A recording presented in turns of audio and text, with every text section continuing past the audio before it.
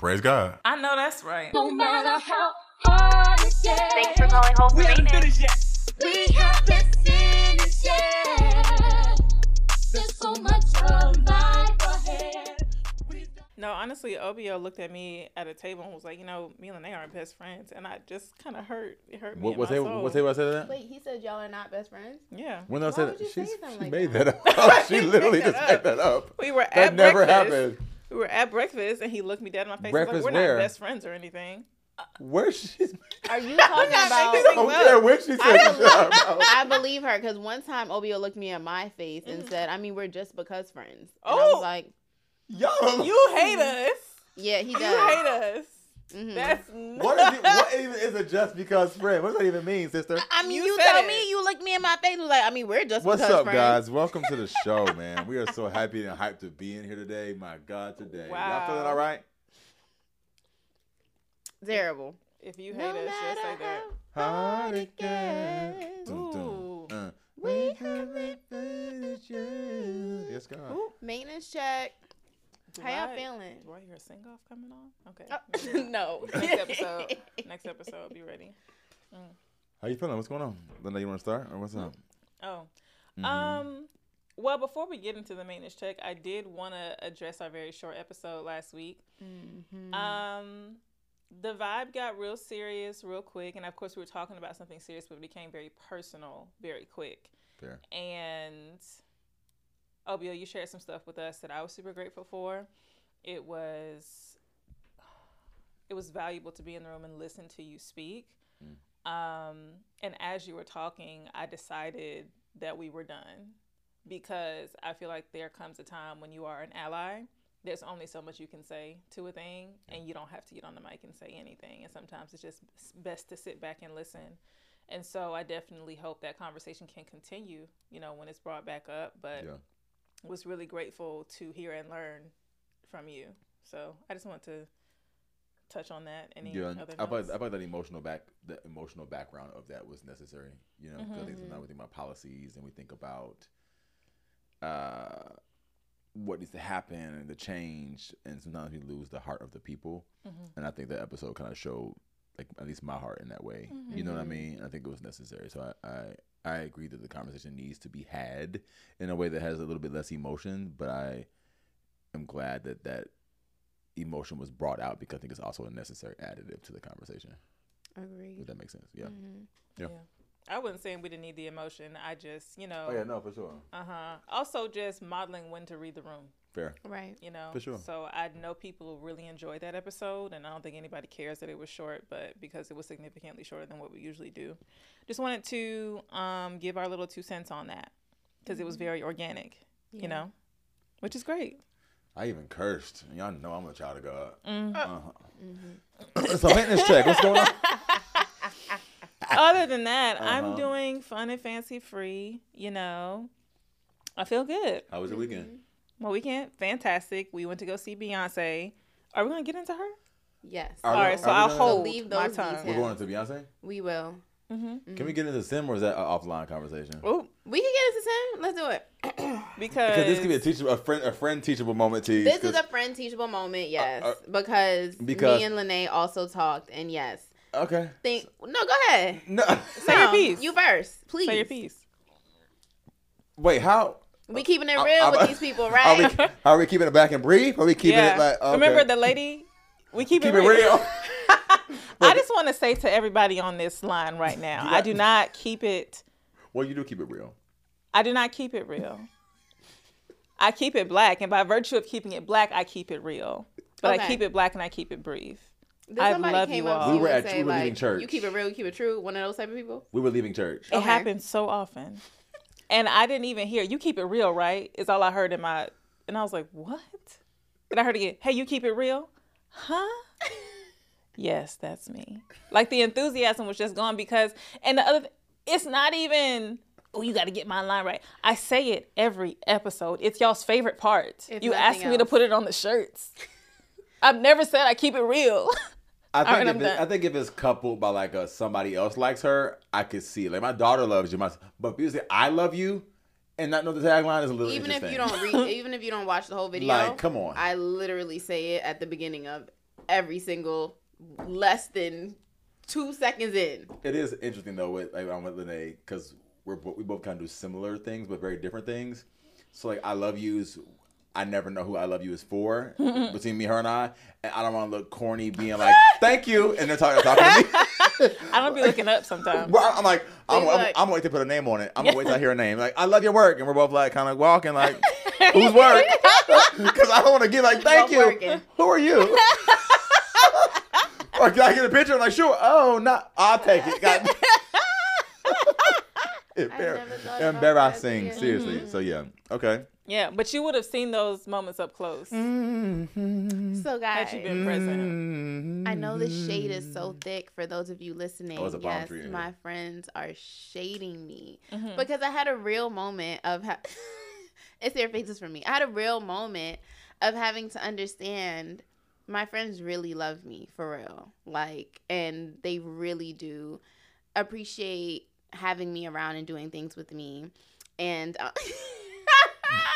if your looks could kill me, I would be on the floor. I'm just Put it listening. on the floor. I'm just listening. Let me let you give your things before I say anything. What? Well, I sat with it though, right? Okay. So, are we gonna tell the people what it was? okay, boom. So, wait, no. Okay, let me. Yes. I should say it. Sure. Oh my gosh. So basically, y'all, Beyonce tickets, right? There was this thing on TikTok. They were telling the girls like, if you buy Beyonce tickets, they're gonna be cheaper. Yada yada yada. Cool, great. So our friend Lene is like, we going to see Beyonce. I'm real quiet in the group chat because y'all going to see Beyonce. I'm not going to see Beyonce. So we get on a little Let's group. also clarify because we wanted floor seats. Yes, they wanted to be in Club Renaissance. So Which we did not even do, but that's okay. That's nice. Okay. So then I get the phone call. All right, y'all, we looking at the tickets. I'm like, I'm so happy for my friends. They about to go see Beyonce. This is crazy. I'm like, girl, I looked at the tickets too. They was giving $1,200 and it was cute for them. And so my friend Lene is like, actually, they was giving $800. $800 really sound like $1,200 in the season to me. So it's the same. So of course, friends being friends are like, oh, don't worry about it. Like, we got you. Like, we just want you to come. We just want you to pull up. And the ego and pride in me was like, I'm going to sit this one out. No, thank you, friends. and we were just like, but why? What do you mean? Yes. And so after I got off the phone with them and everything, I really like, when I say I overthought this for so long, like, but they're your friends. Like, it's not that big of a deal. But no, I don't want to be that friend that's like, I don't want to be the broke friend. I don't want to be the friend who, you know what I'm saying, just can't do this or can't do that. And so I was like really down on myself. And OBO called me and he's like, Sim, if I'm gifting you a ticket, I'm not understanding why you're not taking it. And I'm like, because like I don't want to be like the charity friend. And he's like, no, Sim, that's not charity, that's friendship. And I'm like, okay. So I really wish I was there with my friends, but it was also a learning moment for me that, you know, as people, especially entrepreneurs, influencers, like, you have up seasons, you got down seasons. Like, No, that's right. listen. And it was just a reminder that, you know, I finally do have really good friends in my life, and I have to allow my friends to be friends the same way that if it was me, I would have done the same thing for y'all without thinking. I probably wouldn't have even asked. I would have just, you know, what we going with, and so like, I apologize I didn't allow you guys to be my friends Nah, and man, you do good. the things It's with okay. me. So. Yeah, I think that sat on it too. I think I think those moments where it's like there's a point to be made on both sides. You feel what I'm saying? Because I think even for me, I used to police how my friends friended me. There's probably better language, right? But in a sense of, you can set boundaries, right? Not saying this is that moment, but you can set a boundary, and it doesn't mean that we're not friends. Because I think I was just immediately just offended. Because I'm like, why would you think I would ever hold it against you, bring it up? Well, because you called her a just because friend. And that is true.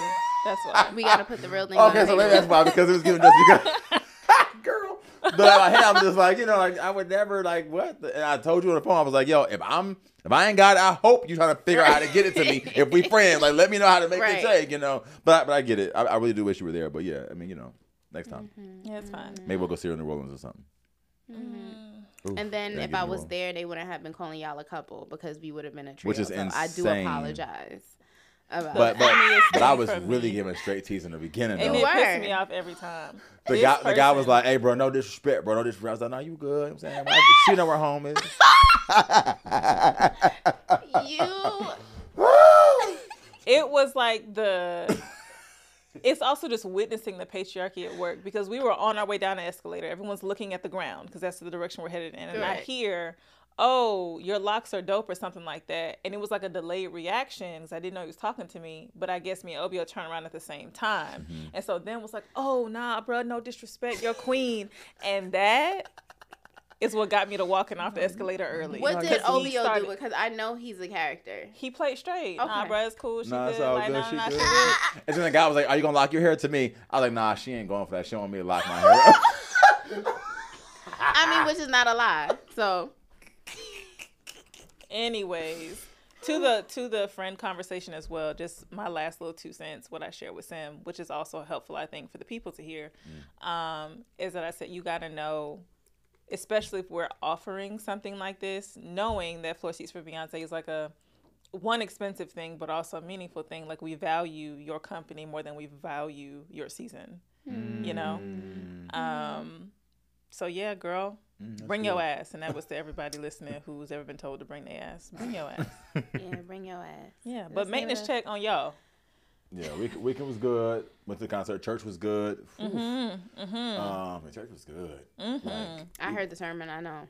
Yeah. yeah, we've been going to change, guys. Pastor Daniels, and this has been good. Like, just really, just I don't know, just it's been really good. So, Now we have to go at 9 because now you just told the people and made it even more. okay, like Thanks. listen. Nah, they only letting new people watch on streaming. Y'all didn't hear that Yeah, the stream announcement? it first, guys. Stream it for a little Yeah, bit. you gotta have your registration on your license plate to get in the parking lot. So I cannot.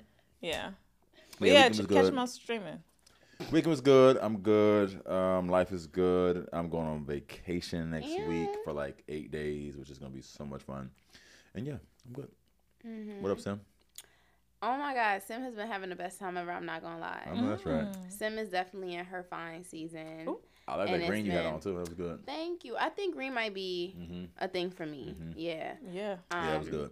I used to have a friend. She's still my friend. I had a friend that used to live here, and every year on her birthday, she was a Capricorn. She chose a color, and so she would make that like sometimes she would do green, orange, depending on like what she wanted to manifest that year. So I think I might be doing that, but it's been a really cool time, guys. I've just been really focusing on my content creator stuff and my Things to Do in Atlanta page and having a lot of fun on there.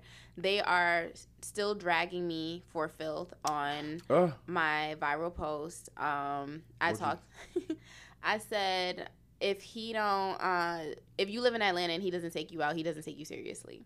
And then I put 20 dates under $20 that you can go to, like just to show like dating is easy. Of course, the beginning was just a joke. The men did not find it funny. Yeah. To this They were very upset. moment, they are dragging me. Somebody said I would never take a female who wore crew socks seriously because I did have my crew socks Wow. in the video. Cruise. So it's been an interesting time. I want you to know that was a compliment, Sam. I They thought- looked you up and down and And said, could not- fine, body. The only thing I can speak on is these crew socks.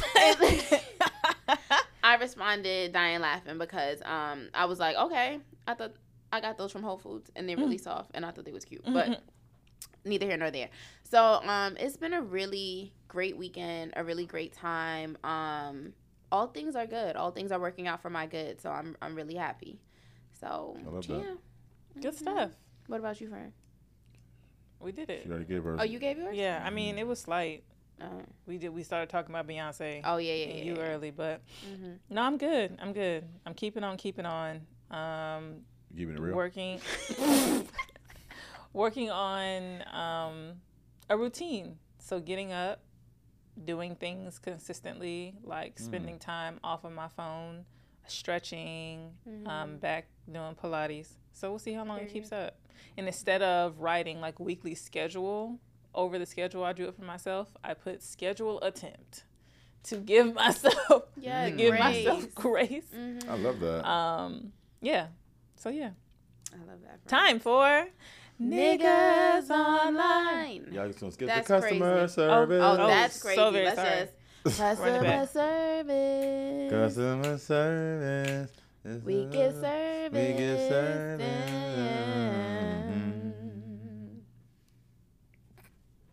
Moving along. All right, let's see. What does it say? What? Do. She didn't give a anonymous name, so we're gonna call her Sue. Sue. I was gonna say Sue. Sue, but okay, it doesn't matter. Her name is Sue. All right.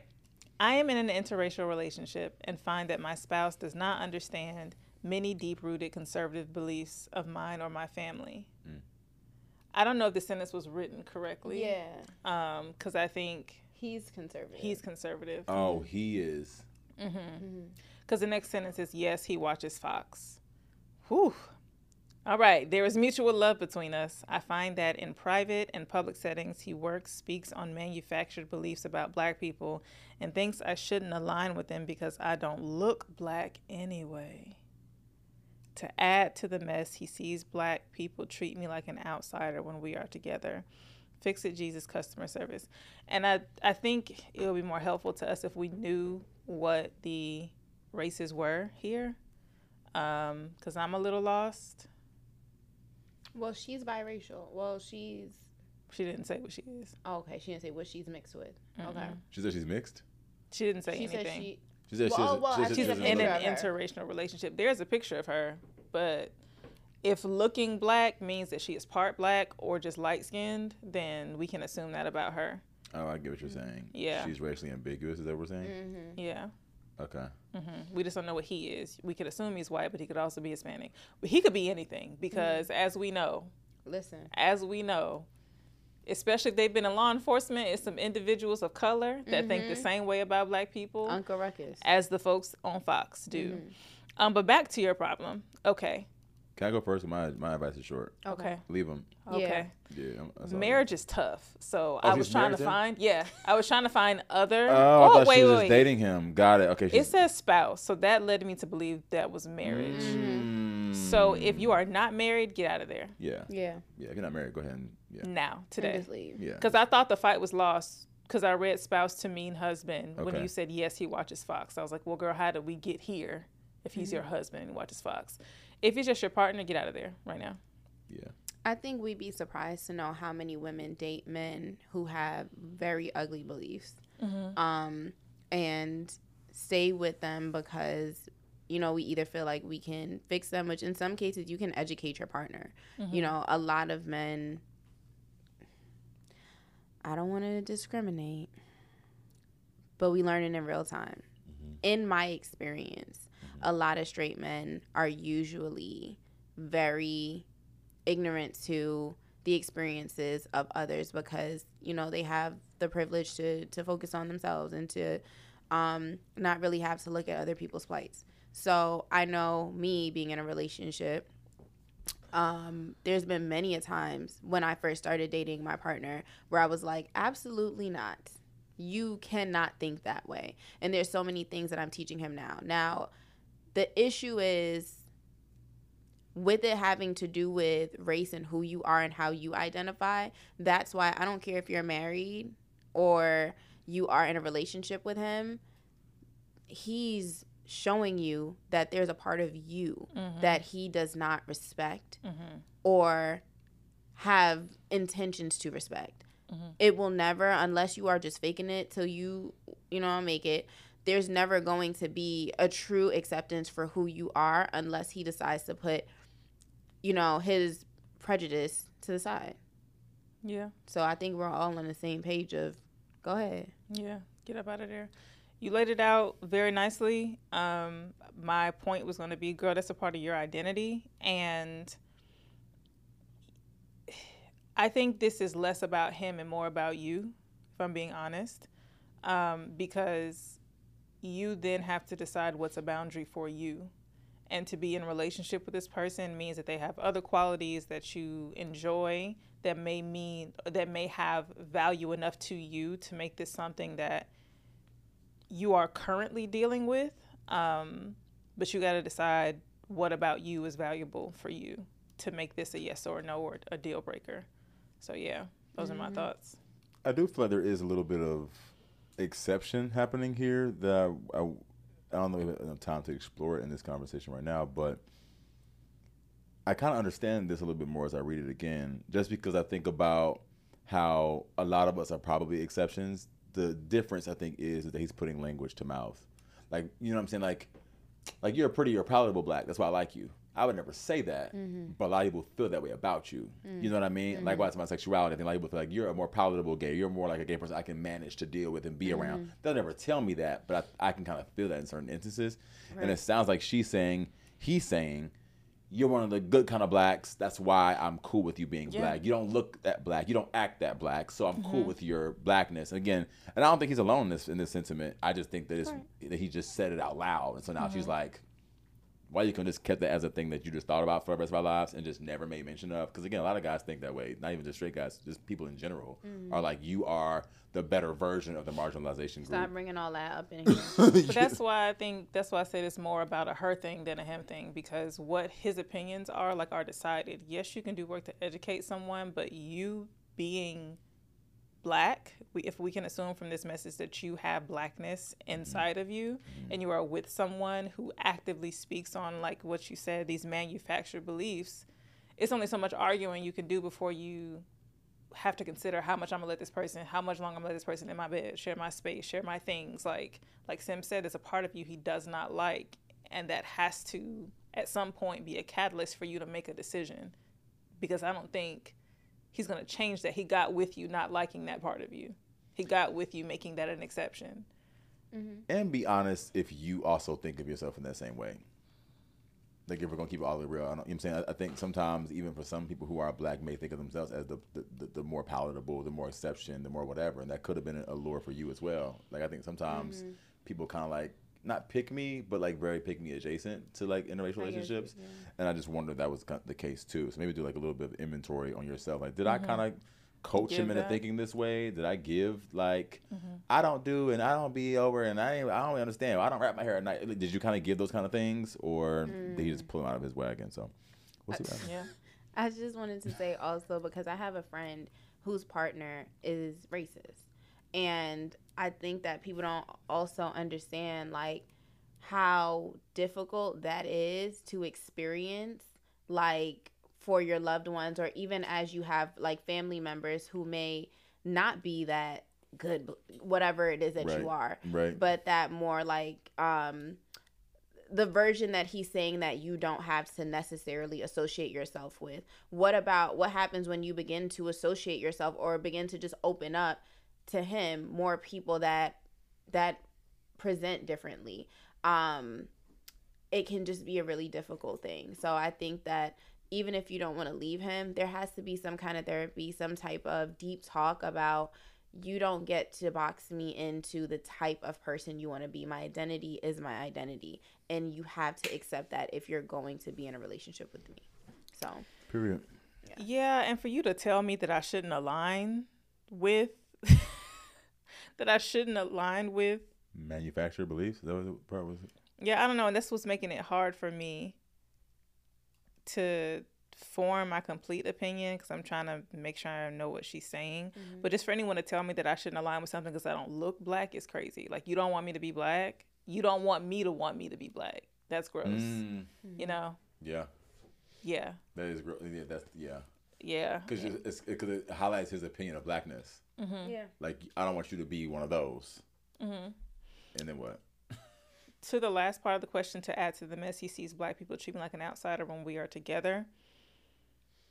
I can see that. I could probably affirm that for her. No? I can see that. I can see that being a thing. Well, do they treat her like an outsider, or do they treat them like outsiders? Yeah, I think it's a them thing. I think it's a them thing too. I think some people see interracial relationships are just kind of just not really into it. That's a community. Like the solve for that, I think, is more of a community thing. Because you can tell when, and I'm trying to speak carefully. You bring your white boyfriend around and he don't really want to be around. That's what I got. I was gonna say that, but you can also tell when there is a black with a group of non-blacks, and they've chosen that for a reason. Yeah. So, even if that's not your reason, Yeah. people do sometimes conflate that experience and generalize that. So I think the answer to that is just community and figuring out and finding ways. And that's if you want. But that's a social thing that I think is going to continue to be a point of contention because of people like your spouse. So, yeah. Fair. Moving along. 2. You should move along too. Good luck, Sudo. Niggas. Good luck, Oh. Sue. Oh, sorry. Okay. Sorry, I was trying to do a cool segue. Niggas online. That was Obio horrible. hated That it was so immediately. That was horrible. That- you know what isn't No, dry? pause. Oh. No. One thing I hate that Lene does is about to piss me off because I'm pissed off right now. What? I'm like livid. I wish you guys could see my face. I He can't. is shaking. My hand is clenched because it pisses me off. I hate when she casually negates that shit. It makes me. What? That was horrible. That was horrible. All right, guys, listen. If she What? like you could be bleeding, you're bleeding. All right, cool. So listen. What? That is That not. is so high. That It'd be is like, very true. like, hey, your breath stinks. All right, You can't dwell on things for too long. That is the understatement. You can't dwell on things for too. That's how embarrassment sets in. Oh, if it gives piano keys, I'm not gonna talk to you anymore. What? And I won't. And So don't. moving And let's not along. explain what the piano keys even mean. Let's keep it pushing. Okay, what were we saying, Lene? I was gonna say, well, what isn't dry is the niggas online this week. Take it away, Sam. So, this is crazy, y'all. The tea is really, really hot today, and I'm really excited to get into it because I don't know what's going on in the world right now. So, in the words of Conscious Lee, he said, "What in the 12 years a slave is going on?"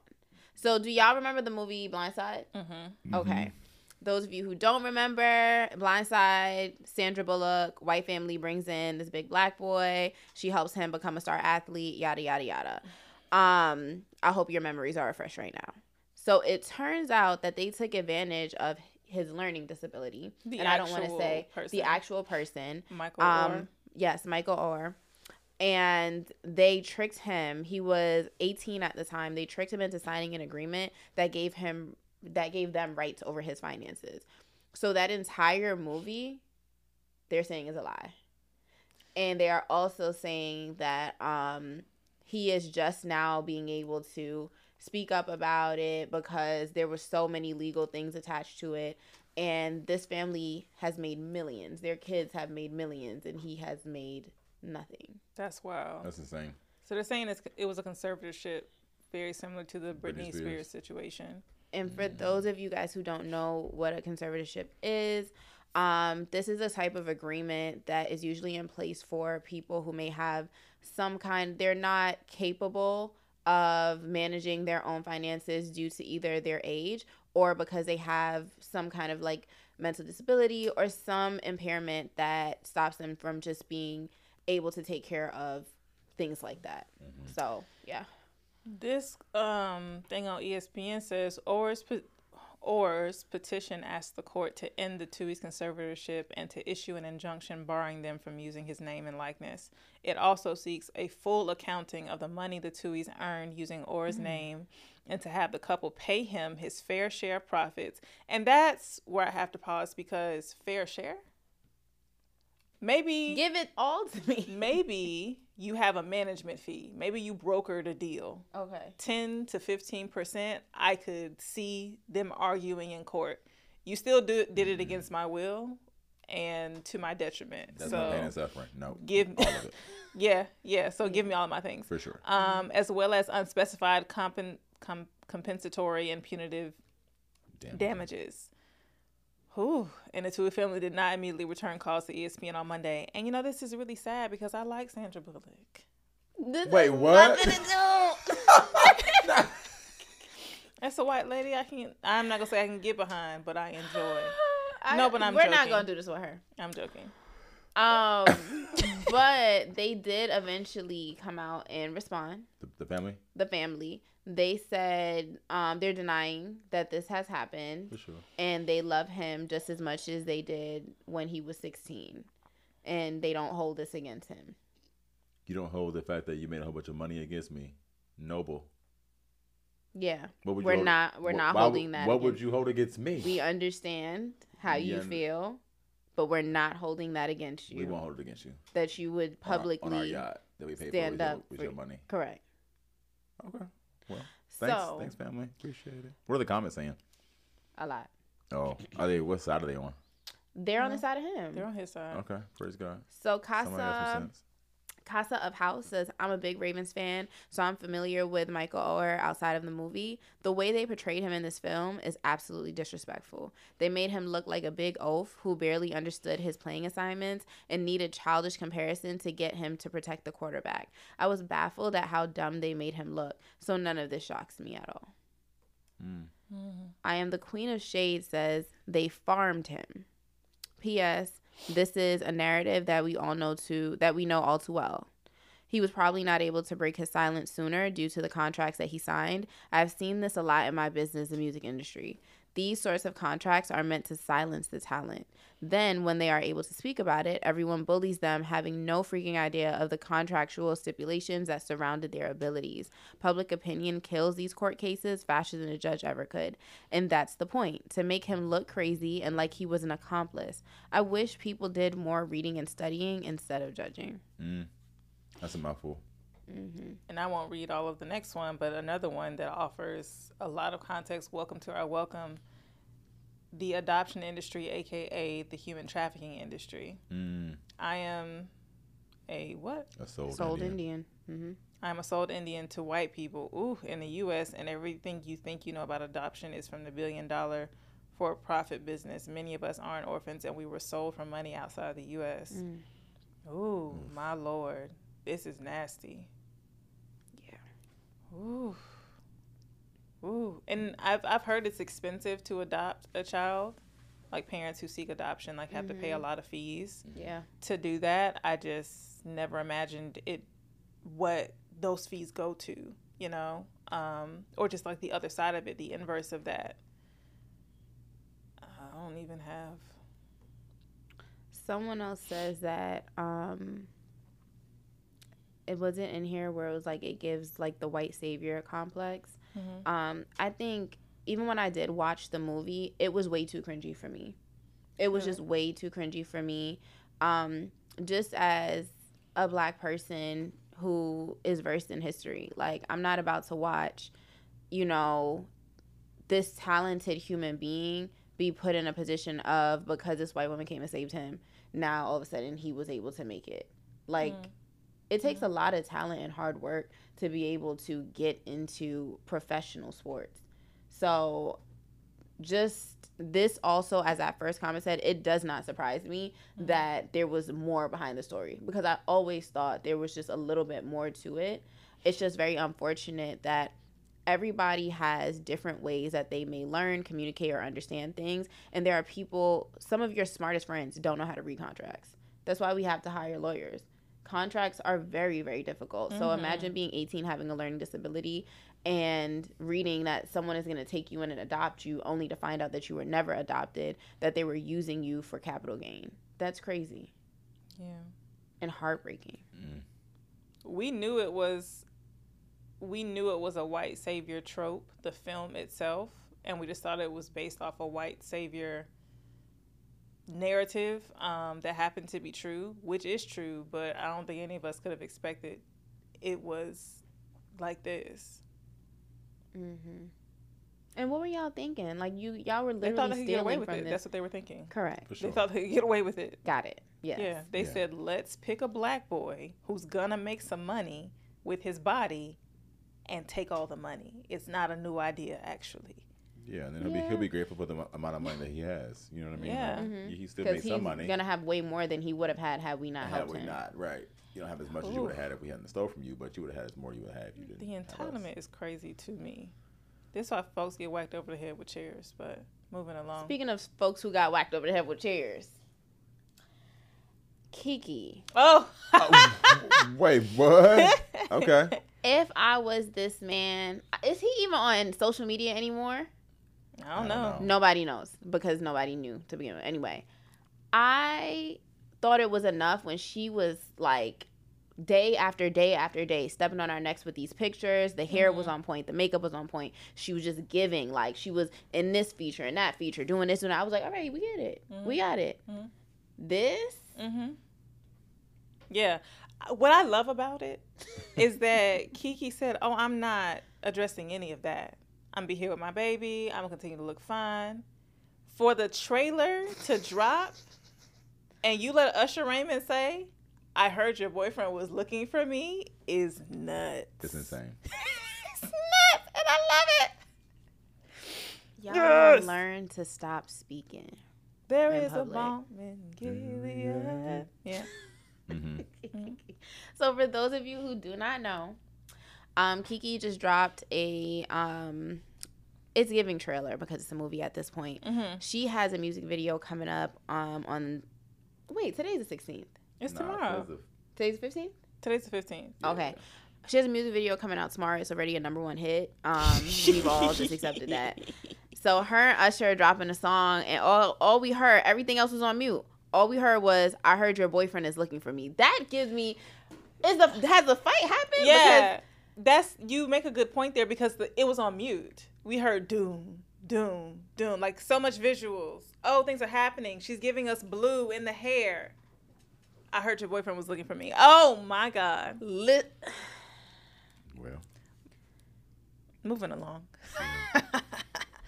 No, but this is great. Thank you, Kiki. We can only aspire. Thank you for your talents and gifts and game-changing activities ever since the B. So, Someone said, girl, she played chess and not checkers. Yeah. That's right. I don't even know if she's playing chess because she's playing a game that a lot of us don't even know the rules to and don't have the pieces for. She's playing Battleship. She's playing Battleship. She is making moves that can't nobody see until they've been hit.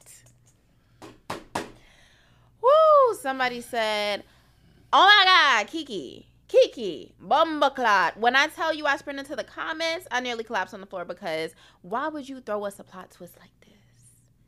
This dumb Virgo tendencies you talking about, because we are shook, and we are. The internet is going to be in a pandemonium. We already are. We're in a frenzy. Yeah. Thank you for that.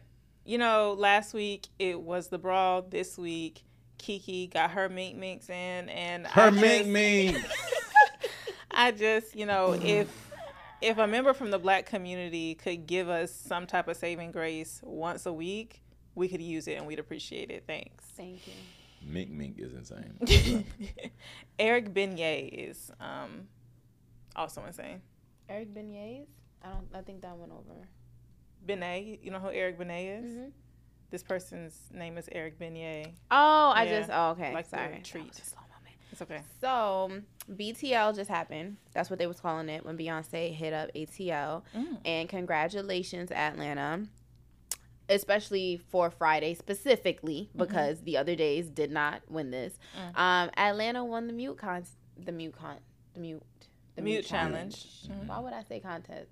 Why would I ruin it? Enough. No, it wasn't. Enough. But Atlanta won the mute challenge. I did hear it in a little video, but y'all tell me what it was like because y'all were there. Well, it got very quiet. My confusion comes why would you have something to say when the music hasn't come back on? Like, I'm just confused. If she says mute, you stay on mute until the song plays again. But I think people have this experience of, oh, we're going to get quiet. Yay, we were quiet. No, that's not the game. That's not the game. That's not the instruction. Simon says mute. So shut up until the music come back on.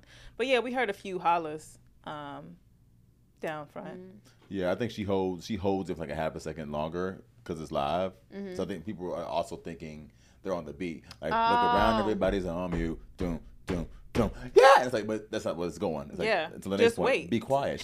She's coming. She's coming right back. She's coming right. She'll be right in here. The room. But everybody's like, getting their following the beat because it does happen. I feel like because the concert is so good, you get so lost in it. I can see how you could be like, just and you just jam and you forget you're supposed to be quiet. But this lady beside us who was holding her phone, recording sideways, so I knew she was a little different. And and so she was like, and there was two perceivable gay men in front of me, and one of them was like, they kind of gave her like a little gentle, like a little, But yeah, I've been seeing folks like really, hey, yeah. Hush. Touch your neighbor and say neighbor. Listen. Yeah. Listen. I'm curious to see how Houston does. I just want to see what Houston. Oh my Houston gosh. said, y'all was cute. What they said y'all got it for now. Ooh. But we not even gonna breathe. Then LA said, in LA, she gonna think we died. So they're not. As it should. They said Atlanta, that was really cute, whatever. But we gonna But show you. it is really cool to hear like that silence in a stadium though. Like it is really, really cool. Like, oh shoot, like it's just different, you know? But You know, Beyonce is just such a, like, she's just a history maker, you know? Like, she's done so many things, whether it was what she did at Coachella. You know what I'm saying? Like, so many things that people have not been able to do in the creative space. So I'm always excited to hear about how she just takes it a step further. It's those small things that's like, wow, and we get to experience this with you. So, yeah game changer for real. I definitely would advise, if you can, to go see it, at least be in the room. Yeah, definitely follow suit. I did check while we were there. The seats we were in stayed around the same price, so I don't think we're going to get any lower than what we got. But we were the most indecisive group of people that whole day, trying to figure out whether or not we should get them me tickets. and Lene FaceTime like 30,000 times. She was okay, so Club Renaissance or right outside Club Renaissance? And we're like, okay, well, Club Renaissance is giving standing room only, and we're probably not gonna get there earlier, so we're gonna be in the back of the Club Renaissance with no chair. Side note, Melanie brought a little like foldable. Did you guys see it on No. So Melanie, her name is Don't Call. It's Mel Mitch, if you guys know who that Mitch. is. She brought like a collapsible little stool. That's cute. Now, how did she make it in there with that? Praise God. And so I guess when it's collapsed, it just looks like a little like circle thing. And she unravels it, twists it, and was sitting on it. I know that's right. In Club Renaissance. I know that's right. Innovate, a genius. That was how we finally made the decision, because we decided that we were going to roll up when she got on stage anyways. And so going in Club Renaissance wasn't even going to make sense, because we weren't going to get close enough. We was going to be fighting off people. But also just want to give that little tidbit. People be lining up hours before to get their Club Renaissance, like standing room. So if you're not going to do that, I don't advise you getting a Club Renaissance seat unless you're going to wear tennis shoes. Olivia wouldn't let me wear tennis shoes. And never get tennis shoes. Or take her shoes off. He also told me that if I ever took my shoes off, he wouldn't know me. And I said, well, you're just going to have to not know me. We'll be strangers. You're just going to have to not know me. We'll be strangers. Because there's going to be a certain point in time where my feet are done. I could have taken a kitten with a jean. But otherwise, it just was never going to give a sneaker, and it was never going to give shoes off. Barefoot and beautiful walking down the street, it just didn't give that. Not my lady. I'm country. Somebody get you. Somebody collect you. I am Not my woman. Country. Period. So the shoes, if and that's what I said to him. I said, if I was regular and people didn't know me, the shoes would be off. I'd be walking with, and I'd be fine with that. Oh, was that a no? You wouldn't? That's fine. That's fine, everybody. My shoes, I believe my shoes were off at some point in Mexico. We was in Tulum. I believe I took my shoes off because when the feet start hurting, it's different. The feet are hurting. And I know there's someone listening who can empathize with what I got going on. The shoes are not meant for the ladies to walk around hours. Look around, everybody. Yes, they are. Mute. They are. There's literally those fold-up shoes that we used to have back in the day. They're like flats. Put those in your bag. Stop walking around. Bag's too small. In the United States, Bag's too small. United bag States of restrictions. America, there will be no barefoot. There's crazy things happening in these streets. I need your feet to never be on these concretes. Oh, last thing. We were on Martyr riding back, and this little kid was trying to sell something or trying to get some money. Oh, my God. And there was this guy from the Boogie Down, literally, on a Martyr. He argued with the window for For 2 stops. Me and they were like, the kid's gone. And he kept, I'm from the Boogie Down. I don't get to next stop. I'm from the Boogie Down. And we're like, hey. You see why I'm not one of those people? Somebody from the Boogie Down behaves that way. And I put the X up though. I'm like this. Period. Boogie Down me. It was a what lot. Else is going? What else is going on? All right, guys. So we're gonna be back in just a second. We're gonna take a quick break. Praise God. No matter how hard it gets, Thanks for calling Wholesome Maintenance. we have to finish it. All right, everybody, welcome back. We wanted to take a quick break so we could give you a trigger warning for today's conversation. We will be sharing some graphic details about childbirth, some actually pretty gruesome details. So please be patient with us as we get through this story. So, if you have not heard, sorry, I just want to know how I should introduce this. So if you have not heard the story of a recent mother, Jessica Ross, who lost her child during childbirth at a hospital in Georgia. She was 20 years old, and they are suing Southern Regional Medical Center in Riverdale, Georgia, because during childbirth, their baby was decapitated due to negligence by the doctor. She was in the process of delivering the baby vaginally when the baby's shoulders got stuck in the vaginal canal, and the doctor practiced gross negligence by applying excessive traction, which essentially means that he literally tried to pull the baby out by the head, which is a no-no. After the baby's death, the lawsuit alleges that the hospital then refused to let the couple hold their deceased child, and they were only allegedly able to view the body, which was swaddled tightly with the head propped up so they wouldn't be able to see that it wasn't connected. And that's really rough. I'll pause there because there was a lot to share in a concentrated format. And when I first read it, I wasn't even comfortable sharing these details. And it's unfortunate that this was such a gruesome situation, but not even mishaps, because that's not even a good enough word to explain what goes on here, but difficulties and challenges and traumatic events during childbirth happen quite often for Black women, period, but especially in Georgia. Did you guys have any notes before we get into the parents? Okay. So the lawsuit was filed in Clayton County, and it alleges that the hospital tried to conceal the manner of death of the baby. Ross and her boyfriend, who is Travion Isaiah Taylor Sr., who's 21, so these are very young parents, attended a news conference where their attorneys said that they had filed a lawsuit against Dr. Tracy St. Julian, who was the doctor who was delivering their baby on July 9th. Excuse me. To be more specific about what happened, I'm not going to do that. I don't want to go over that again. I do want to, because I know we're giving so much, like, information. I do want to say something in the middle of that. Okay. Because for anybody who's listening, after the trigger warning, I know you're probably still triggered, if that has affected you. This baby was carried to full term. Mm-hmm. And as you're saying it, like, yes, I understand the science of the fact that, this baby is no longer with us and died a very traumatic death. But in my brain, all I can think about is, I think about my pregnancy. Mm-hmm. I think about every moment so I still have, this is probably gross, but I keep things. I still have the pregnancy test that told me that I was going to be having a baby, and it was pink. And I remember in that moment knowing, like, I'm going to have a girl. I'm going to have a girl. And my pregnancy was just there's so many moments that happen in there, from friendships to baby showers to learning to calm down. Like, there's so much that happens in a pregnancy.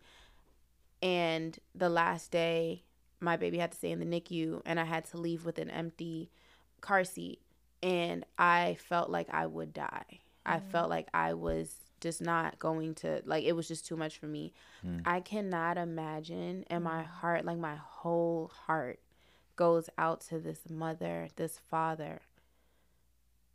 What in the actual, what?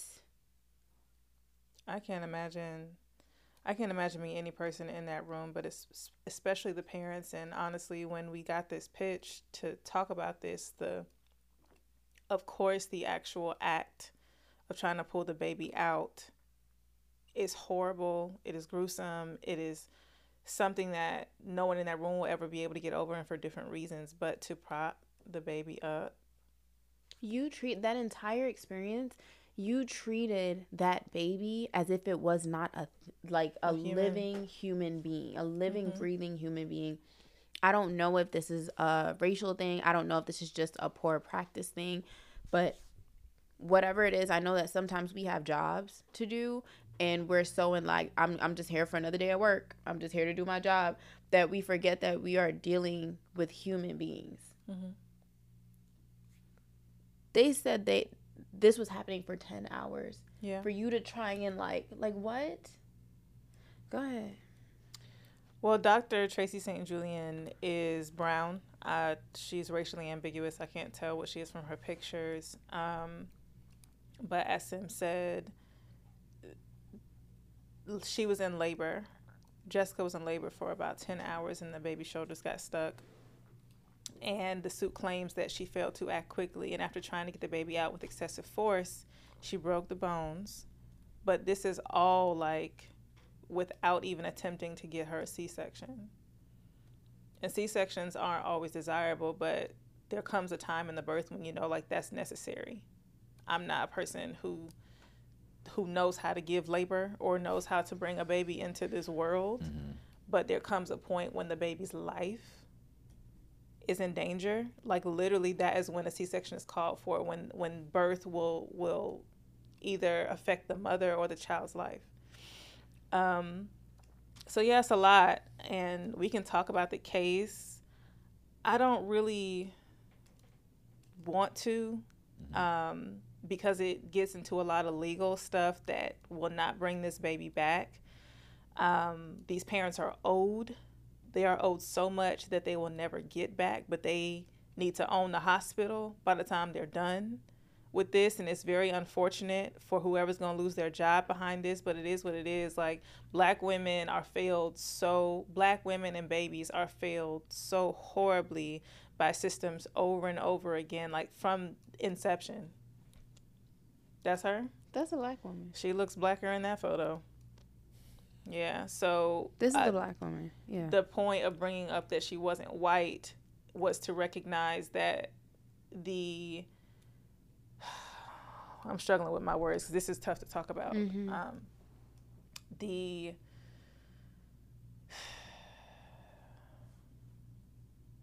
The disparities that affect black women are not only orchestrated by white people. They are carried out by anyone who is a part of the system. And some things that we have gathered today was just to talk about, like in Georgia, it is actually pretty low on the MVI, the Maternal Vulnerability Index, which is the first county level national tool to identify where and why moms in the U.S. are vulnerable to poor pregnancy outcomes and pregnancy-related deaths. And Georgia, having been graded by, the March of Dimes Prenatal Data Center, reporting on Georgia preterm birth, infant mortality, low risk cesarean births, and inadequate prenatal care, they received an F. And the further you get out of, or just like right outside the city into rural areas, care gets worse and worse for anyone, but especially black women. Yeah. I thought that this would be a great opportunity for you to share some of your experiences that we talked about from your birth, because that was like difficult to hear, like as your friend, to know how you were treated. But yeah, and all I could think about is just the moments of where things could have went wrong, because I've had 2 children now, and both experiences were traumatic. Just recently, my daughter's going to be 1 this year. And I remember when I was having her, it was about 2 a.m. I didn't want to be over dramatic, because people think that when you have a baby, you just know after that how it's all going to go. I had what do you call that? What do you call the thing that they give you? Epidural. Yeah, I had that for my first child, so I didn't experience all of the water breaking. I couldn't feel my body when that happened. So this baby, I wasn't sure how it was all going to happen. Like, is my water going to break? Am I going to feel this? Am I going to feel that? And so when I started getting contractions at 2 a.m, I called my doctor. She said, head over to the hospital. I'm going to head over there now. I'll meet you there. I got there. My doctor was not there. And very long story short, I was in a lot of pain, and it was mostly just me and in the room by ourselves. We had one nurse come in. I told her I wanted to do an epidural. She gave me pain medication. She gave me fentanyl, which we found it's a normal drug to take. It's safe for when you're in labor. And she left the room for maybe like 45 minutes to an hour. By the time she came back, my water broke. The baby was coming out, and there was no medical professionals in the room. And it was probably the scariest thing in the world, because I'm like, does the baby just shoot out? Is she going to have the support she needs to come out? Like, there's literally nobody here but me and and this baby is literally, like, I can feel her little shoulders right there at, my goody parts. And so I was really, really scared. Held my hand the entire time. And by the time the doctors did come in and the rest of the medical staff came in, my baby literally shot out, and the doctor caught her. Like, that's how quickly everything happened. And I remember there was so many other things that went wrong, and I eventually had to speak to management. I had to speak to the hospital staff about what my experience was like. And the director sat me down, and I remember her saying to me, like, I am so deeply sorry. And it's so sad that a lot of the things that happen in these rooms, the people who are supposed to be supervising these experiences are not privy to, because they have complete trust in their staff that you are going to do you're going to take this seriously. You're going to treat every single patient the way that you would want to be treated, one of your loved ones would want to be treated, but that is not the case. And not to drag it on, but I also remember when I had my son, I had to induce labor because I was over my due date. And I remember being in a room for like over 12 hours. And even though I couldn't feel what was happening to me because my legs were numb and my lower body was numb, I remember telling the nurse, like, I don't feel good. I think something is happening. And she's like, you're fine. You're not going to go into labor for another whatever. I'm like, I don't know. Like, I just really, if you could just check, like, I don't mean to be difficult. If you could just check. When this lady checked, my baby's head was out of me and I was bleeding. God. It's like, this is not a one-off thing. If you ask most Black women who have been in labor and gone to hospitals, they will tell you, oh yeah, I was left alone. Oh yeah, I was in pain and they told me, don't worry about it. Oh yeah, I didn't know what was going on. It's crazy. Yeah, the CDC says that more than 80% of pregnancy-related deaths in the U.S. are preventable. It's recognizing urgent maternal warning signs, providing timely treatment, and delivering respectful, quality care can prevent many pregnancy-related deaths. And so that Black women are 3 times more likely to die from a pregnancy-related cause than white women. And to your point, it seems like there's this, and to your point as well, Lene, like there seems to be this like systemic arch that's happening of like, to your point, Black women being really strong and like, you're good. Like, relax, girl. It'll be all right. Opposed to like other races, you kind of being a little bit fragile. More. And I think that kind of that fragility plays a big part in not just quality care, but timely care. And we're talking about scenarios where you have to make quick decisions, and that's what it is. Further down in the notes, we're talking about how like socioeconomic status doesn't save you from these things as well. They were saying that Serena Williams and Beyonce both have emergency C-sections.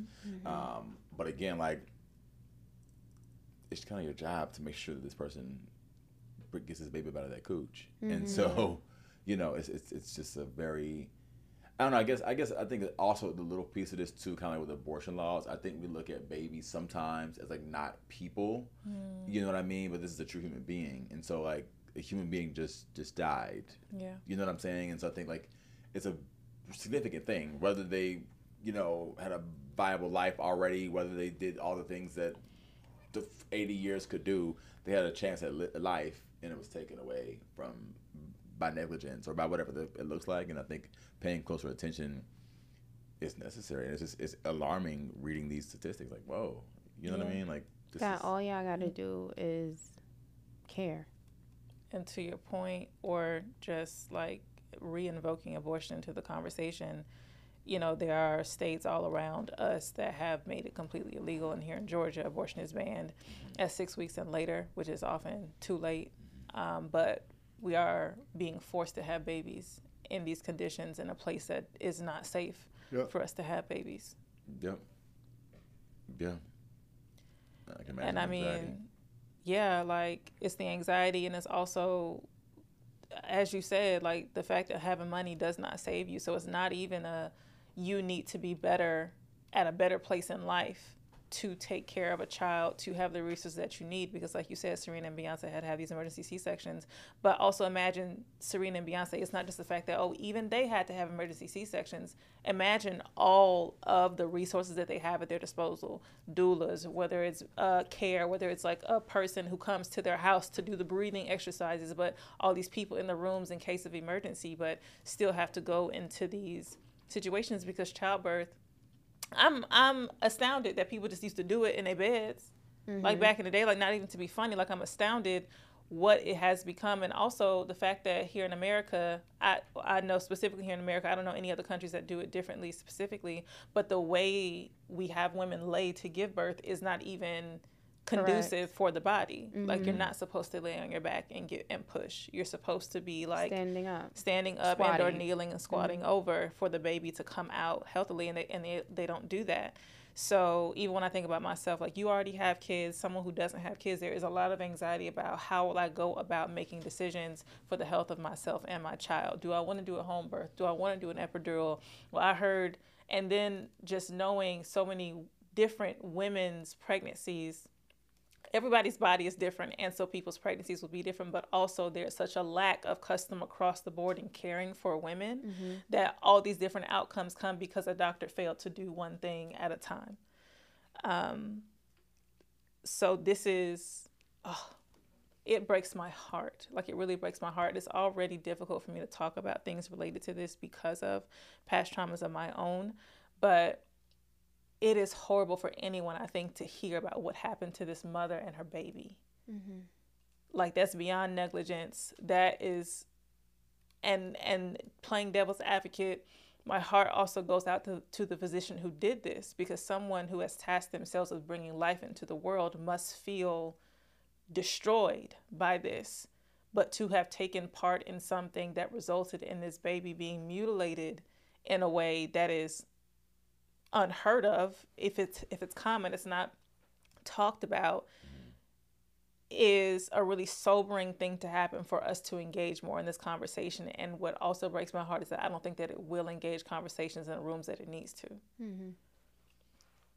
I think it's embedded. I think a lot of bias is embedded. You know, I even think about people who are in the LGBTQ plus community giving birth and what their experience is like. And then here it says over half of the people are reported less than quality experience with pregnancy, birth, and postpartum care. But I can imagine, like, you know, a trans man giving birth and feeling so uncomfortable, or, you know, what that looks like. Discrimination. For sure. You know what I'm saying? I think it's just a very interesting space to then add your bias to an environment that has, that you have one task. Correct. Like your task isn't to affirm the relationship that's happening here. Your task isn't to affirm their identity, their orientation, none of that. Your task is to get this baby out of there safely.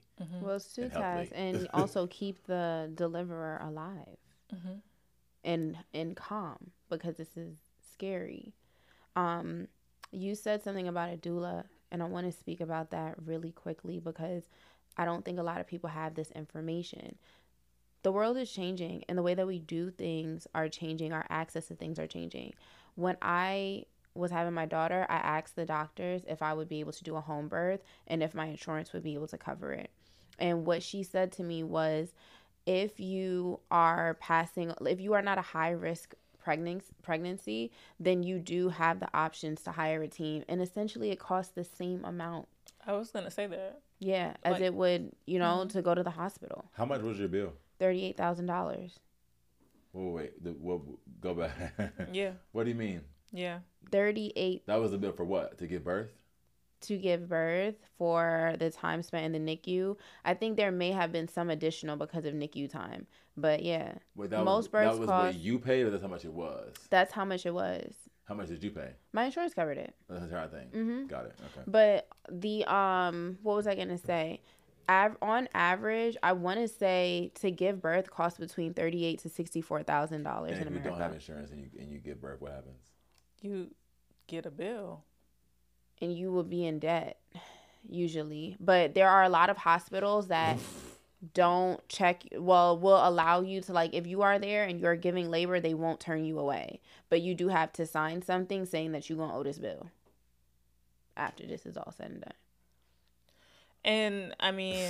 Healthcare should be free. It should. I just think that it's so interesting that who allowed it to not be free? This is a very interesting thing to me, that healthcare is not free. And, you know, we should investigate that. Not even trying to be funny, but like school is free, right? Like, because you have to get an education to exist in this world. Mm-hmm. But you also need healthcare to exist in this world. Yeah. So it's interesting that one is free, or has the option of you go to private school, charter school, the things, but there's no like option of maybe you get like baseline care. Like everybody gets like, and then you want to get like, you know what I'm saying, some cosmetic joints, whatever it looks like, fine. Mm-hmm. I have heard that in other countries, healthcare is slower because it is free. And what that means, I can't tell you right now. I get that. Okay. But like getting access to things, maybe even getting appointments, so because it is free, it's not so on demand as it would be with people paying for it. And to your point about the doula, depending on your healthcare insurance, yes, determines how much you pay for a birth, but also just not only should you do research on how much a doula costs, but there are also programs that pay for doula services for people who cannot afford it. And for a hospital to charge me, number one, doulas have other options as well. Like you have someone to work with you throughout the duration of your pregnancy, which is a separate fee. But like for just a birth, it's between $500 and $2,500 depending on your area, and it could be more depending on who they birth babies for, But there are options that you should definitely look into. And if I'm gonna get a bill that charges me $4,000 to hold my baby for skin to skin contact, I'm choosing the doula. All day long. I'm choosing the doula. All day long. Me, myself, and I. Speaking of choosing I just also want to put the information out there that you can choose who you decide to go to for medical support during your pregnancy. If you go to a facility and you don't feel heard, you don't feel taken care of, you don't feel valued, it's not going to get better once you get into the delivery room. Prenatal care is so important. It's everything. And I remember the crazy thing is the woman who delivered my baby, I said I did not want her to deliver my child. And the reason why is because she was very nonchalant. And I just don't get it. Like, why do y'all keep, you know what I'm saying? I get it. Money has to be made. Y'all got bills. I get it. But it just really, like, there has to be a different protocol of who is able to get these positions, because we need people in these positions that actually care about people and the thing that they are doing. This woman, my feet looked insane. I don't know if you remember. My feet were swollen, like to the, like, I couldn't fit my shoes. And that is usually a sign of preeclampsia, which means that you could have toxins in your body that could cause you to have complications during delivery. And so I had to be on bed rest. I had to keep my feet up and all of that type of stuff. And I had to do a test to see whether or not I had preeclampsia. And I remember her just being so nonchalant, like, well, yeah, it's not, if you have it, we'll let you know if you don't. And I'm like, okay, but wait, what does this mean to the safety of my baby? Can this affect her? Well, sometimes again, sometimes, And I'm just like, no, this is my seed. Like, I can't just have whatever. And that same energy that she had during that time is the same energy that she had in the delivery room. Even, not to be graphic, even when she was sewing me up. The Obi was like, sewing you up. When she was sewing me up, the what do you call it? Anesthesia. The anesthesia wore off, and I could feel, as you were getting sewn. Correct. And I could feel the needle, and I was like, I couldn't even hardly speak, and I'm like, wait. I can feel it, and she was like, it's okay, I only got a couple more to go. What?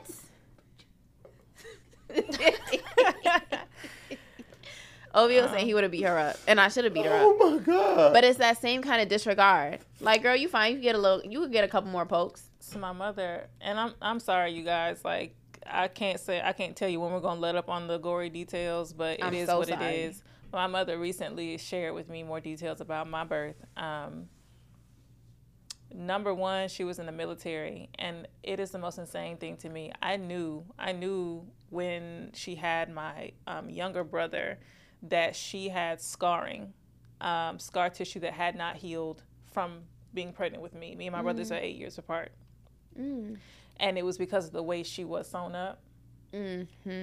She could not ever have a natural birth again because of the way they sewed her up. So she had to get C-sections each time. And the only reason she got a C-section the first time is because during that year, 1995, during that period that she was pregnant, they were requiring military doctors to learn how to do C-sections. And so they essentially set you up, like waited for you to be in the conditions to have a C-section to really treat you, because they were pushing for that type of training. And so I wasn't there. But she told me that she remembered specifically that after being put through that trauma that she didn't really have to be put through to have me, they didn't even have the decency to clean her up. And some white woman who was like an officer in the military, and I think she must have been a doctor or something, she came in and like tended to my mother. She said, "Let me help you," because they didn't. And it's just so nasty. And it makes me emotional because it seems like a thing that we say just because we're proud of being Black. It seems like a thing that we say just because we have honor about ourselves as Black women, but we are givers in this world. So much is already taken from us. So much is already done to us. And for us to be treated like scraps in the midst of performing one of the miracles on earth that is bringing forth life into this world, the way we are trifled with and trampled over is disgusting to me, and it breaks my heart. And yes, like I'm talking about Black women in this instance, but like people who give birth, we are doing something that's so sacred that no one else on this planet can do. Treat it well. In this political climate where you care so much about the baby, do something about this maternal vulnerability index. Yeah. These are things that are so frustrating because you on your high horse flapping your gums about what somebody should or shouldn't be able to do with their body, something that you consider to be murder. Y'all be making people wish they were dead. Y'all be putting people through things that are much worse to live with. And that's an extreme thing to say, but it's also a fact. Like, this family is never going to be the same. Yeah. People already experience what's the P word? Postpartum depression. Y'all got to do better about people who have babies, man. I'm curious if there's any like sensitivity training that goes into. Can't be. You know what I mean? Like, is there a psychology course? Is there like it needs to be a racial unbiased? Like, is there something that like teaches you how to care for the individual in the midst of giving them, health care? You know what I mean? There really has to be, like, even the way that your facial expressions are, even trying to ask someone questions to see what their comfort levels are, paying attention to, is this patient a battered woman? It's just, y'all really come in a room and just fill out what do you call that? Their little board that they be writing on, like they just like fill that stuff out, go through the checklist, and that's it. What advice would you give to a woman or to a person in general who's about to give birth in terms of finding their doctor? Like, do you have any advice about going about looking for what they're listening? I would definitely say go to more than one OBGYN, because sometimes you don't know what you don't know. You could think that an experience is normal and you're being overly sensitive when really you're not being treated well. So go to more than one in your early stages to see what feels good, and also research doulas. Even if it's just having a doula there because now you've hired somebody whose priority is to make sure that you're okay. how is your breathing? How is your eating? How are your emotions? How is your wellness? Like, research that area so you can have someone that has your back, because even having a doula present, whether you're going to the hospital or whether you're doing something at home, it really makes a difference, because quiet is kept. A lot of times your partner may not know how to be there for you in that way. And again, you may not know what you should be looking for when you go to these OBGYNs. Having a doula ensures that you have someone that is versed in that field that can just make sure that you're being treated well and you're okay. And it's hard to say, because there's a lot of people who are pregnant who don't have the resources to even look up where an OBGYN is. Mm-hmm. Yeah. So we're, of course, speaking in a place of privilege.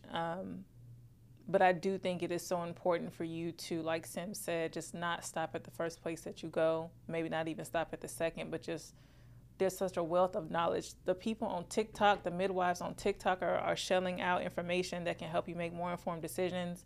With the doula situation, there are so many different uses of one. You can literally get consultations and just ask questions if you need to do things like that. There are community centers. Planned Parenthood has resources for you to figure out what's next for you, what's best for you, should you want to keep the babies. And I was just in here thinking about the conversation about cultural competence and caring for people, and it's just so, it's also more infuriating when you think about just reciprocation, because to think about it as just a thing, like, yes, I should treat this person like a person. I should be a little bit more knowledgeable about this person's cultural experience and the ways. There are also cultural experiences that were created by systemic injustice. The only reason Black women are 2.6 times as likely to die in childbirth as white women is because y'all don't care about Black women in the birthing room. And it's nuts, because Black women have cared about you in birthing rooms since we've been here. You have literally selected older Black women on plantations because you know they have history and experience and bringing babies into this world safely for hundreds of years. Yeah. And they make sure you get here safe. They make sure your children are taken care of, and y'all can't reciprocate that. And that's nuts to me. Yeah, I don't know. It's a lot of facts and figures in here, but it's so close to home. It's so close to home. I just really, anybody that is listening to this, if you are a person who is giving birth, who is thinking about giving birth, I just want you to know that you're not being overdramatic about anything that you feel, because carrying a life is crazy. Carrying a life is insane. There's so many things that you may not even be able to articulate. If you don't feel good, you don't feel good. If you don't like it, you don't like it. If your spirit just don't vibe with it, your spirit just don't vibe with it. If you're not happy, you're not happy. And you're entitled to feeling how you feel. And you're entitled to speaking up for your wellness and your well-being. Yeah, I think as you say the word, because I hate the word dramatic, like outside of the context of theater, I hate that word. And I usually get into a lot of arguments about that word. Just because I think dramatic implies that you know my capacity and you don't. And so I just always resented the word. Like, you know what I'm saying? If I stub my toe and I'm hollering, that could be my pain threshold. Just because when you stub your toe doesn't mean you didn't holler, that has nothing to do with me. I can't tell you that, right? And so I think this starts on so many other levels. Because we don't, as you're talking, I'm thinking how we don't affirm people's pain from birth, from being in this world, from kids. You're fine. Like, those kind of things transcend into adulthood and contribute to how we treat adults the way we do. Because I don't think we ever get used to affirming people's experience of themselves in general.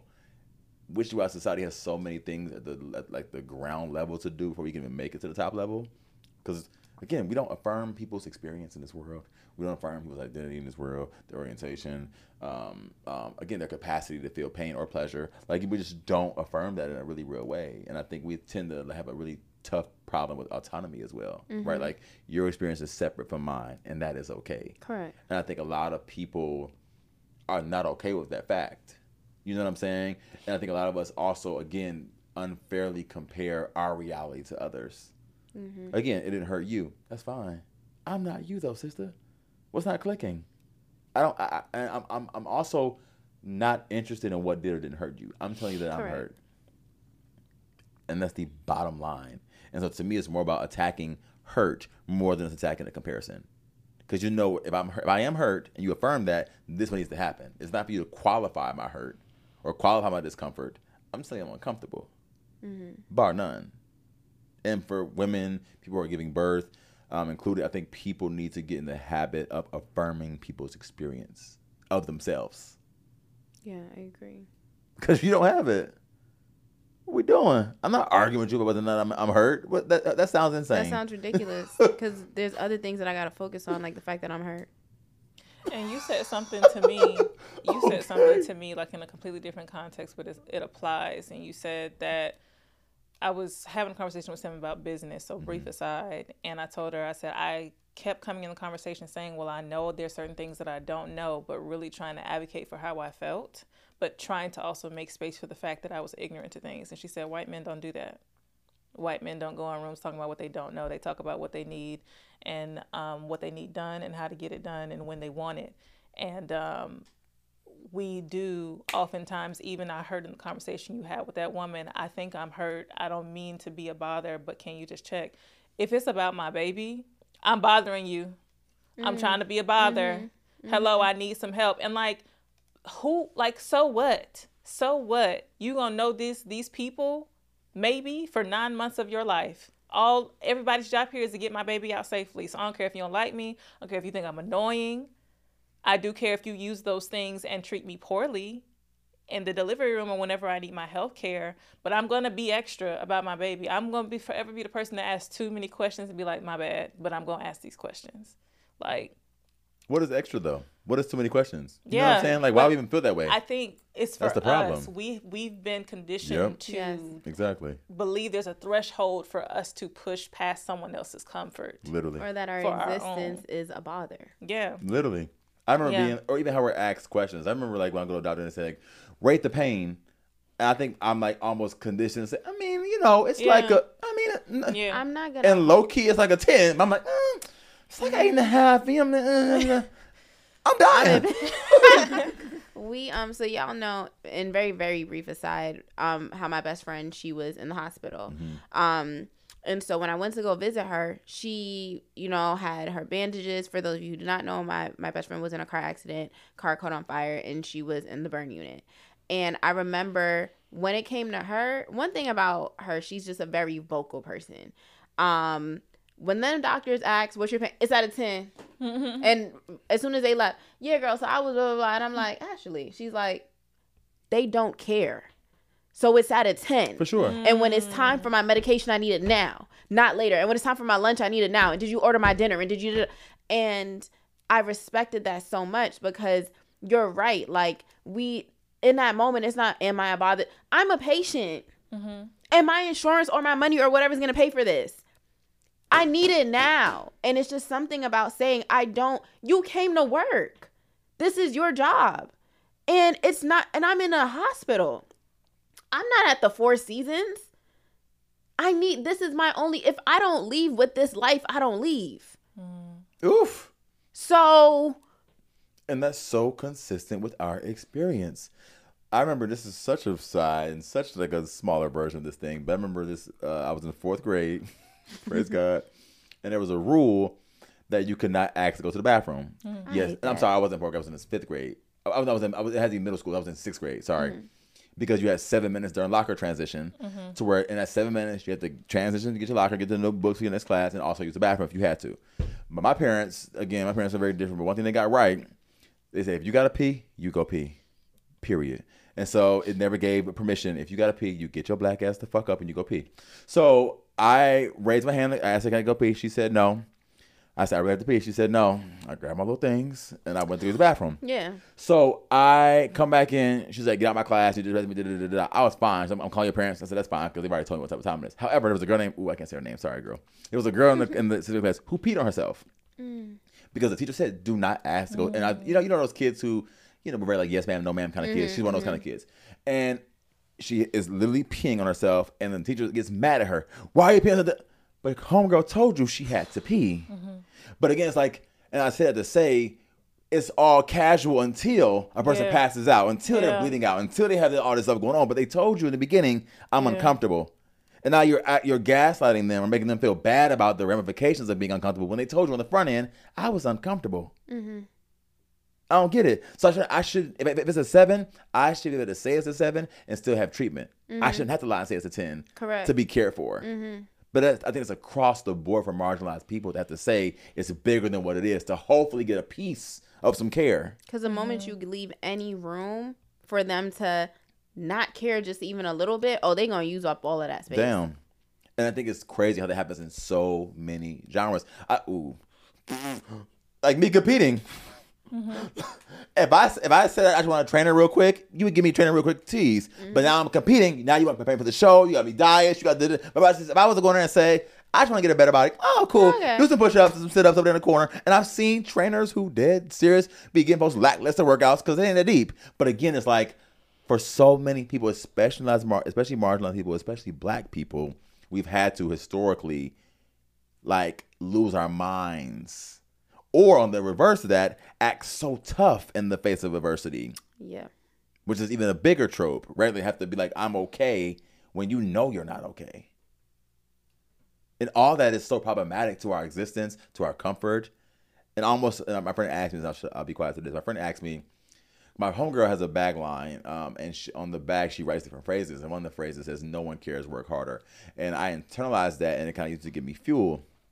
And so I told my friends, like, yeah, no one cares I work harder. Like, no one cares about your excuses, da-da-da-da-da. And he goes, but do you care? Mm-hmm.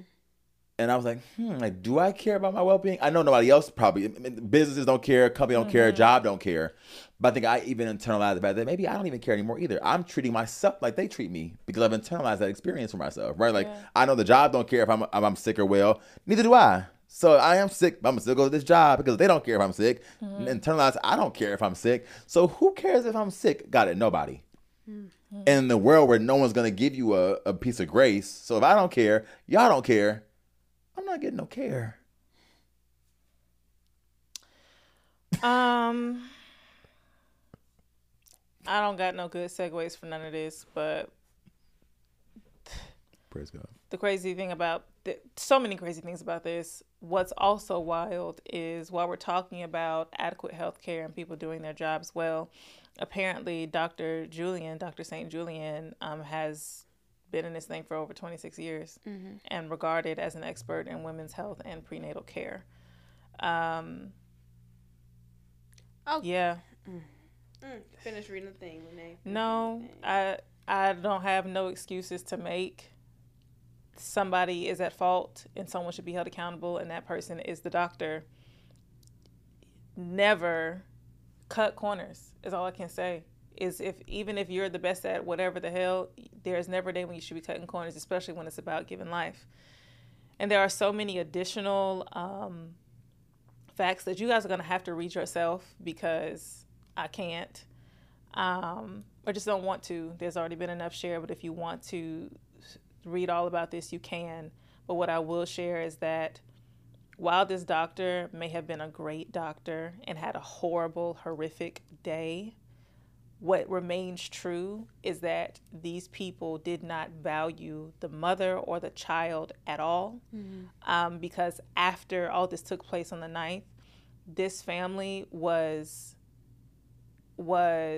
pressed to try to cover it up. They even wanted these people to cremate their baby so they wouldn't have to see what it looked like. They didn't want them to get an autopsy because they didn't want them to discover how the baby died. Like, they really tried to cover this up and how can you try to usher home a mother that never got to meet their child? Go back. Say it slow, like I'm slow. What? The staff tried to talk the couple out of getting an autopsy of the child. They also tried to convince them to cremate the body. So that there would be no evidence of what they did. And when you said the thing, I'm going to say this and then I'm going to shut up. When you said the thing about 26 years, I had read that too. But one of my favorite quotes is how you do one thing is how you do everything. Ain't no you 26 years an expert and then the next day you yanking babies out of people. That doesn't add up. It's just that it caught up today. And now we have the evidence and information. But the fact that you so comfortably, it would be one thing sis, if this happened and it was a traumatic, horrible thing and you felt immense remorse, I am so sorry. What can I do? How can I make you feel comfortable? I can't believe whatever it is. Like, I'm ready to give up my license at this point because 26 years of just doing this to the best of my ability, and I have so egregiously failed you. How can I be of service to you? The fact that it was the opposite, and it was jumped to cover my ass. How can I hurry up and cover this up so I can keep doing what I've been doing for 26 years? And keep doing what you're doing is nuts. Hang it up. Hang it up after that. But that's the gotcha of living in a world of majorities. My dad used to always talk to me about that. Like, if, 10% happens, a fatality, until that 10% is your brother, your cousin, your mama, your daddy, now that 10% matters. And we always act like, it's only a whatever non-success rate until it's my child. So make it happen, sweetheart. If it's one, cool, but who cares? But that one was mine. Correct. So I don't need to be no one. I need you to make it happen, baby. And I get it, whatever. And to your point, I get that things, may happen. I'm not even gonna like necessarily downplay her 26 years of whatever, fine. I do think there has to be some sort of, I don't know if this is ageist or not, but I'll say it out loud. There has to be some sort of I don't know what the protocol is for making sure you are still as good as you once were in a craft. You know what I mean? Because 26 years is a lot of years. I could see maybe after 26 years you feel a little more laxed in your abilities, right? Like, I don't have to necessarily keep up with the thing. I know I can do this in my sleep vibe. So you may be a little bit less inclined or less whatever meticulous as you were when you first started in the career path, right? So I wonder what that looks like to keep people on their toes. But again, it goes back to taking things very seriously, man. I think we get comfortable with these very, very lax statistics. As long as less than 10%, then we're fine. As long as, but again, that 10% is somebody's child. Mm-hmm. And also 26 years ago, the girls who were giving birth are not the girls who are giving birth today. And therefore, there also has to be a renewal of understanding who you are dealing with and how to deal with them. What are the different technologies? What are the different ways that people's bodies are reacting to the different processes? There are so many things, and I don't know if there is a continuing education system or operations that exist in these fields so that we are making sure that we are taking care of the people of today and we are not just sitting in our comfort of yesterday. That needs to happen. I don't think there's accountability, though, for doctors in that way. I agree. I think a lot of us just kind of take it on the chin. I remember even me being a gay man. Every time I asked the question, what's your sexuality? I think this is a whole commentary. Why are you asking me questions like this, my dude? Like, I don't care. But I think, again, your bias exists here. And why does it exist here? Like, how is it? Where's there room in the medical field for your bias? Correct. There just isn't any space for it. But why is that here? Yeah. I honestly don't really care. I want you to make me feel comfortable like a very, very, very, very, very, very, very, very, joyous stranger.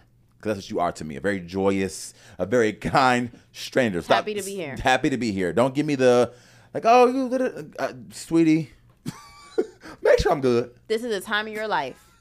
You deal with all that other stuff in the hallway. I was just rewatching Pose, and there's that scene where in the first season where, what's that man name? The white boy who be in all of Ryan Murphy stuff. Okay. Anyways, there was a white man who was married and also dating a trans woman, and the wife found out, so she went to the doctor. Yeah. Uh-huh. Anyways, so she said, "Hey, can I have an HIV test?" He said, "Oh, girl, you in a heterosexual relationship? That's fine. Yeah, but can I just check, girl? Da da da da da da." And she asked, "Just give me the test," is what she said. He said, "Who stepped out? You're still not testing me. You're still asking me all these questions." Insane. But the medical professional was just so set in their biased beliefs about a thing that they refused to offer care to someone, and that can be applied to so many different people in different positions, because to the point of it not existing for doctors, once they get tenure, once they've been doing something for a very long time, like you see it quite often, younger doctors having spats with older doctors because ways they go about doing certain things are more conservative or liberal or whatever, what have you. There is a lack, I think. I mean, we're all saying these things as people outside of the medical profession, so please, correct us if we're wrong. But the results show that there is something to be seen. Like, we're lacking something in the system, as far as updates, as far as cultural competence, as far as racial awareness training, and this is just one of those things where you jump to the like if your fix is for people to not see color, you're gonna fail them every time. Period.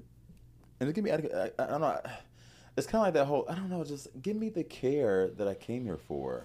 Yeah. I don't like it either way. Because even for me, I never get the like most of the say, you look healthy, so I don't have to run this test, run that test. I don't care how I look. My diet has been garbage. Like, I mean, now it's decent. But back in the day, when I looked my most physically fit, I was eating burgers, fries, nachos. My diet was garbage. But again, you're seeing a fit person in your face, and there's also this assumption that I probably want to get out of here quickly. I probably don't want to be here. I'm possibly afraid of needles and the things. But again, give me adequate care, buddy. I don't care about your projections. Correct. I really don't care. Like, oh, you look fit, so I don't have to run this test and run that test and run that test. No, yes, you do.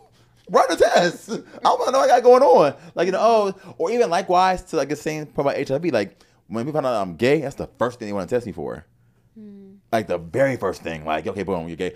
I can say I'm not sexually active. You still want to know if I'm HIV positive. It's like, again, all of these little microaggressions and the things that, to me, again, point towards bias, which, again, should not be existing in the medical field. Like, why are we? How do we get here? Maybe there's some like racial things that make certain medical things more heightened than black people, right? Maybe we're more liable to get this, more liable to get that. Fine, one thing. But you having a social bias is insane. I'm interested in hearing from medical professionals after this episode. I'm serious. Yeah. I'm interested in hearing from being behind the closed doors. And I don't expect y'all to say everything, but what are some things that you recognize can be done? What are y'all doing to make a change? We've been talking about this for so long. This is nothing new. We've been seeing, the mortality rate and people coming up about their stories. What's happening? And if nothing's happening, what are things that we can do in our communities to make sure that 80% is not the number of lives that could have been prevented from being taken? Because that's insane. Yeah. Yep. Well, all right, y'all. It was a rough one today, but thank you for sticking with us. And we'll see you next week. Peace out. Yeah, bye. Is there a heart? Is there a heart in the house tonight? Stand up. Stand up. Stand up. This part for me.